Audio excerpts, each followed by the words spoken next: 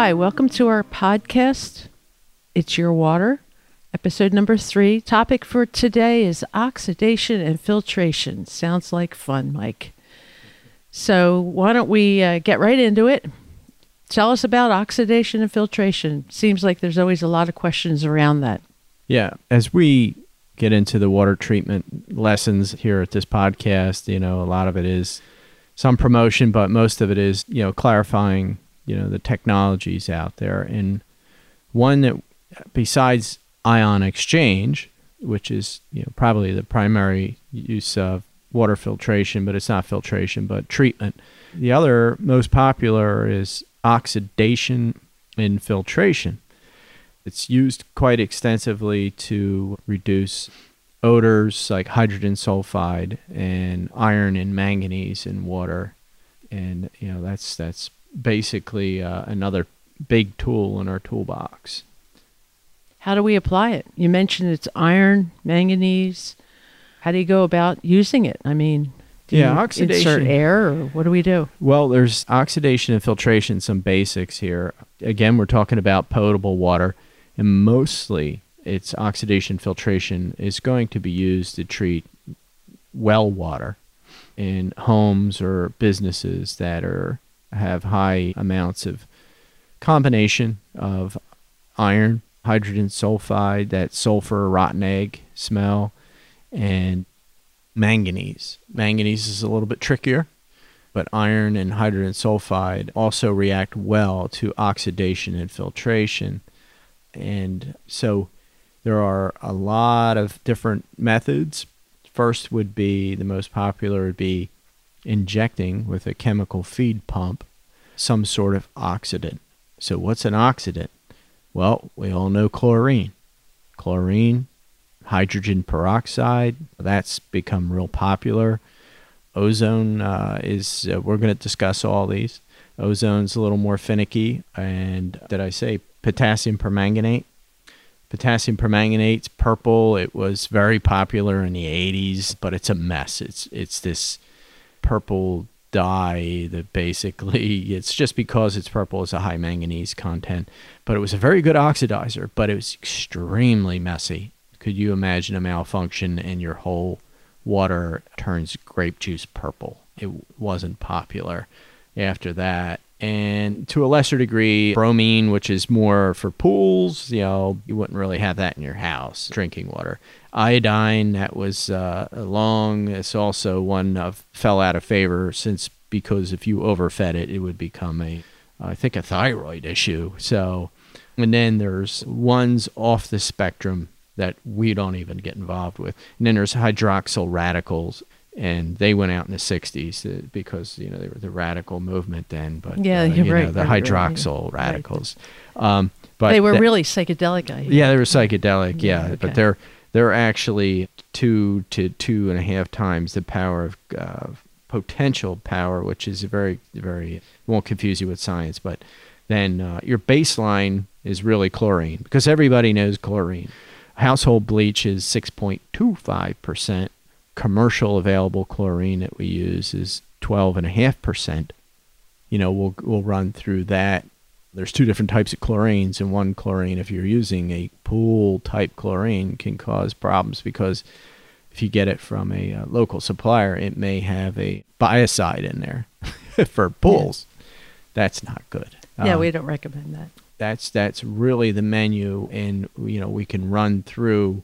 Just to review again, that what we're going to use out there, discuss, is ozone, hydrogen peroxide, not much potassium permanganate because that went the way of, it's just been out of favor. Chlorine. So they're going to be the most popular because they're commercially available. You can buy them in the innovations that we found. Iron reacts well to oxidation, and how it works basically is a chemical feed pump. You feed proportionally to water flow. Don't get you involved with all the mechanics, but there's a couple good ways to do it.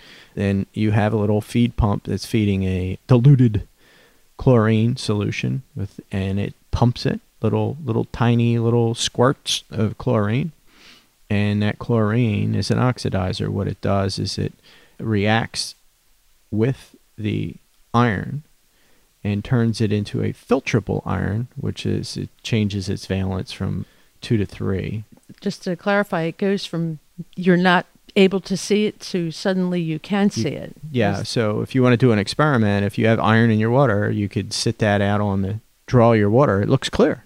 But second it's in your toilet bowl and it sits in contacts oxygen or in a glass, it rusts. So what did it do?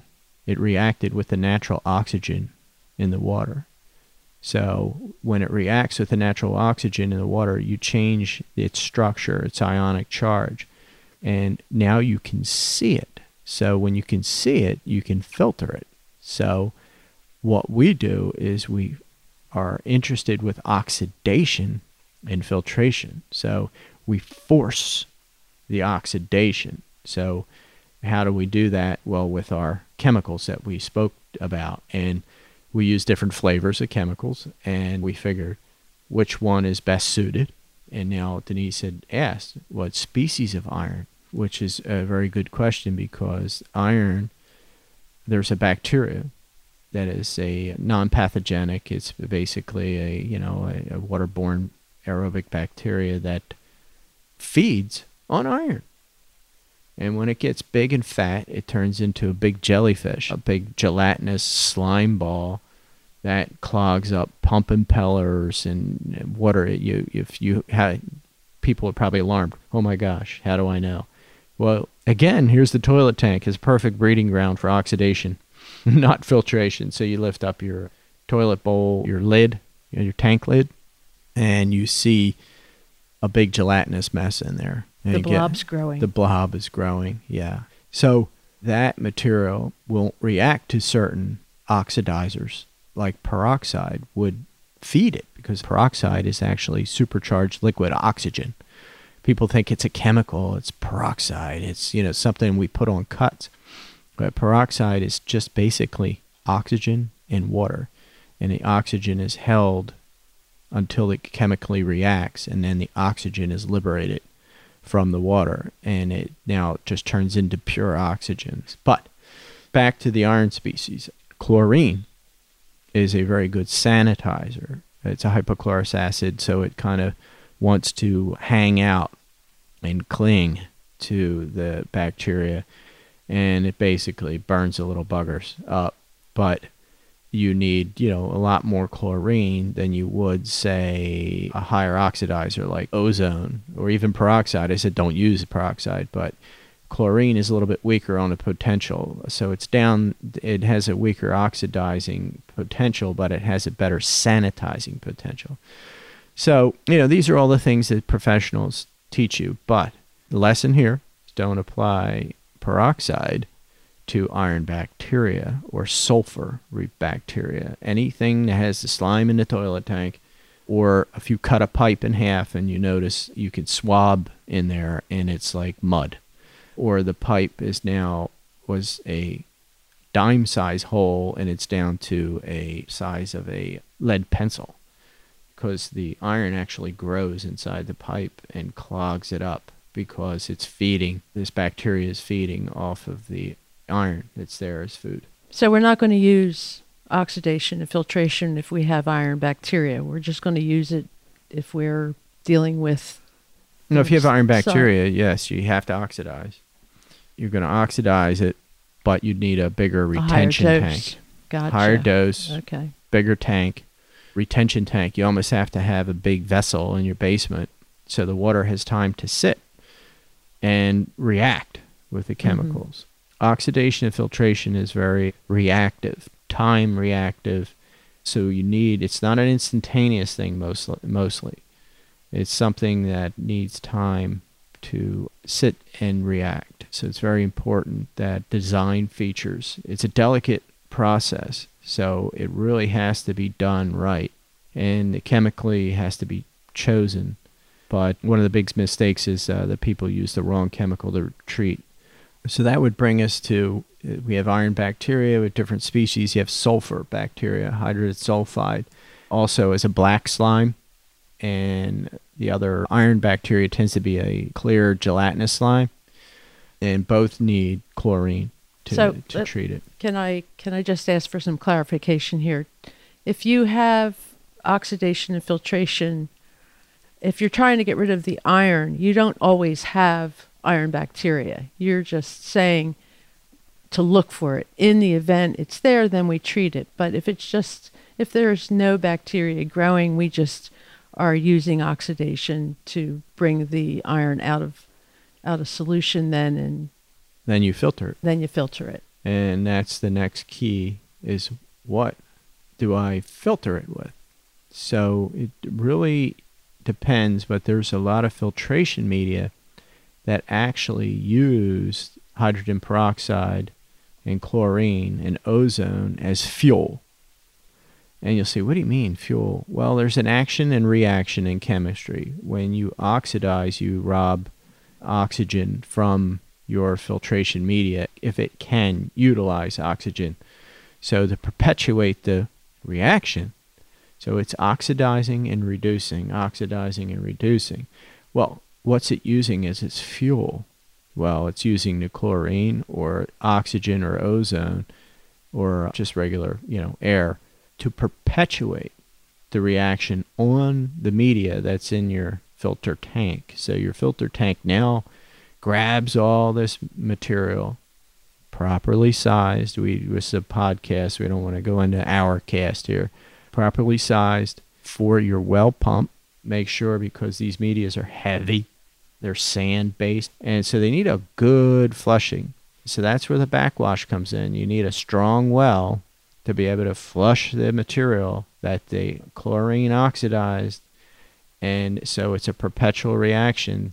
You inject your chemical, turn the structure of the iron or sulfur to a solid, you filter it out, then it loads up in your filter, and just like a pool filter, which you would manually go over and flush, this has an automatic timer, and it automatically times at 2 a.m. mostly when everybody's sleeping, and it cleans the tank, flushes the sand. But if the chemical feed pump broke, or if you don't have enough oxygen, or if you listen to somebody who said, we have something chemical free. There's no free lunch. There is no chemical free filter media. And I don't care how controversial people get all upset. There isn't, because you have a action and a reaction. So there's only so much fuel in the substrate media you're using. So if you can imagine that in your head, that there is a reaction of coming in this iron, being attached to the media, and the media actually has little, sites that can hold the oxygen. And these sites will soon burn out because they can't oxidize anymore. The reaction basically is lessened because there's not enough fuel. And ultimately, any oxidation media out there sold will die an untimely death unless it has naturally occurring oxygen, oxygen fed in, ozone, permanganate, chlorine, peroxide, to perpetuate the reaction. What innovations do we have in this field? I mean, one thing that I did want to ask you, what types of media do you recommend for this action and reaction? Well, there's a lot of types out there, but most of them are manganese dioxide based. And you say, wait a minute. Then you say you're trying to remove manganese. What if you have manganese already on this media? Actually, it acts as a host, and when you have the proper chemical going in, oxidant, it actually adheres and grows the manganese on the manganese dioxide. So it's a very neat chemical reaction that happens within the bed.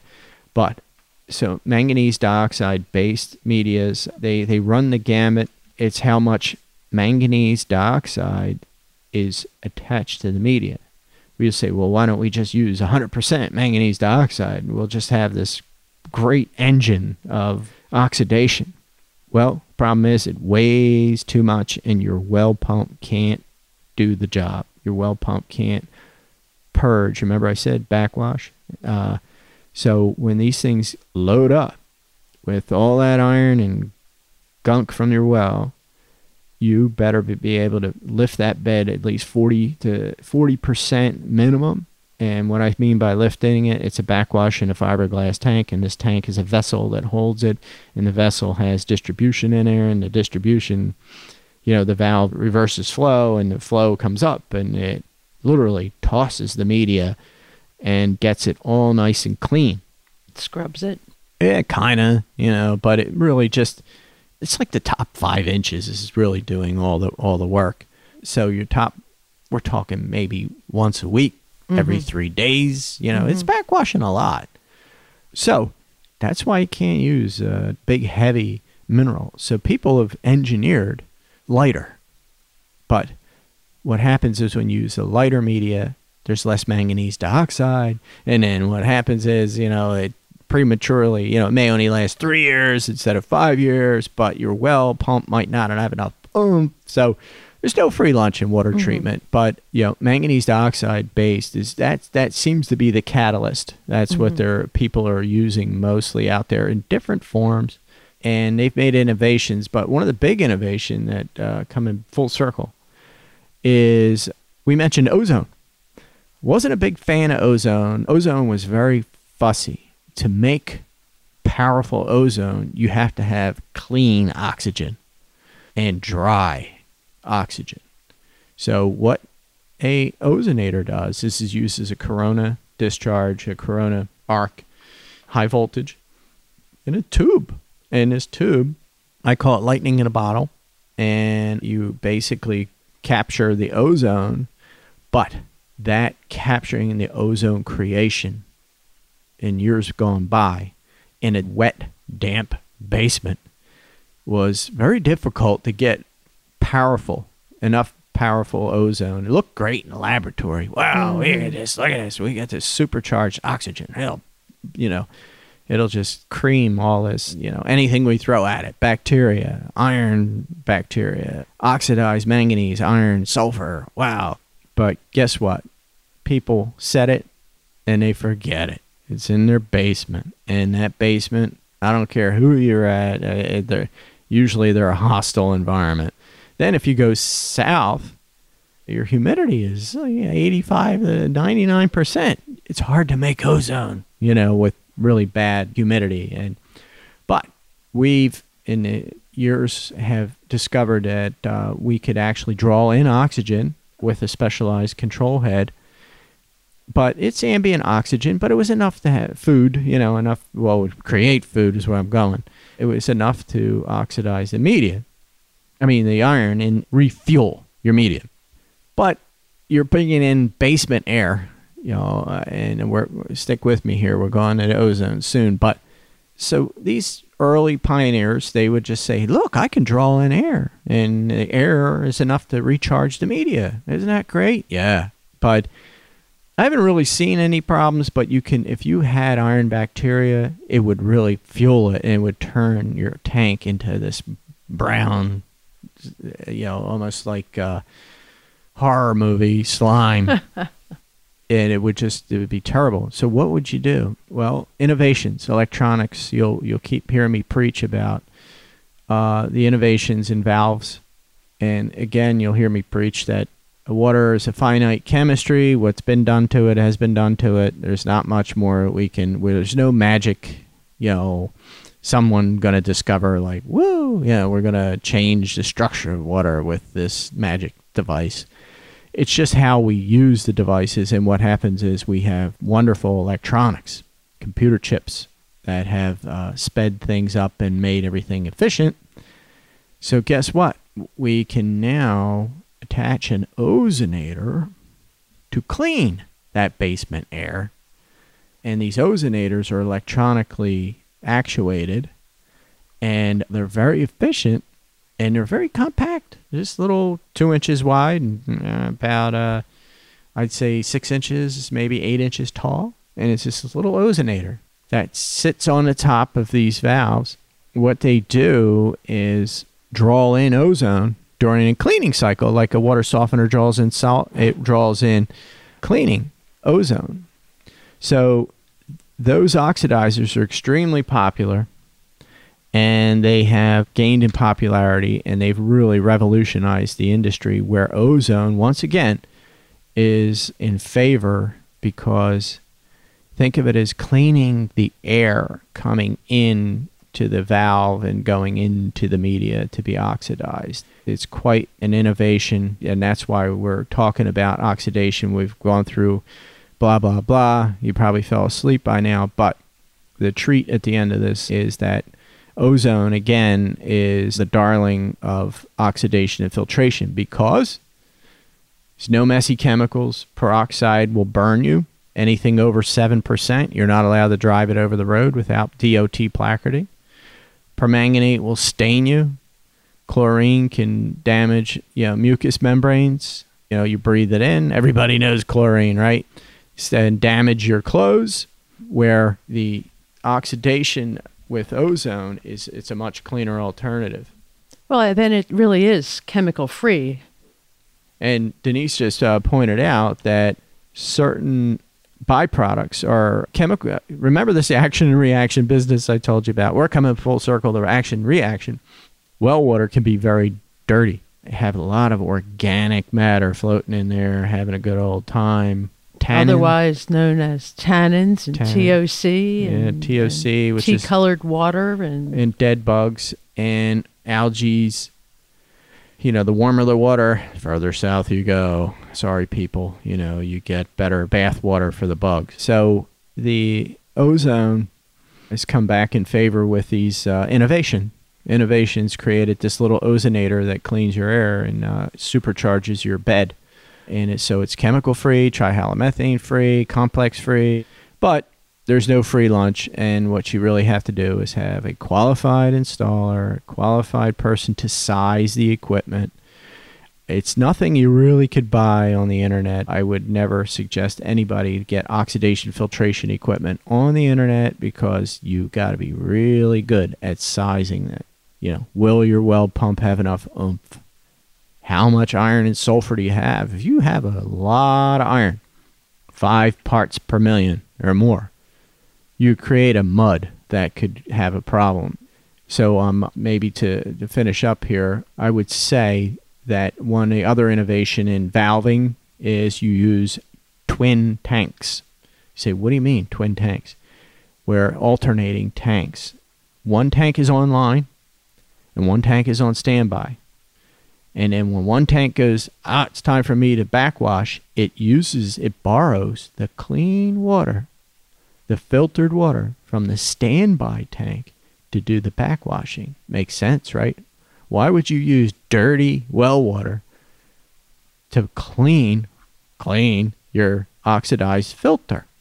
That, you could sludge it up from, it's a slow death because you're using bad water to try to clean water and bad water to clean water. So innovations have electronics allow us to use a secondary tank just sitting there waiting.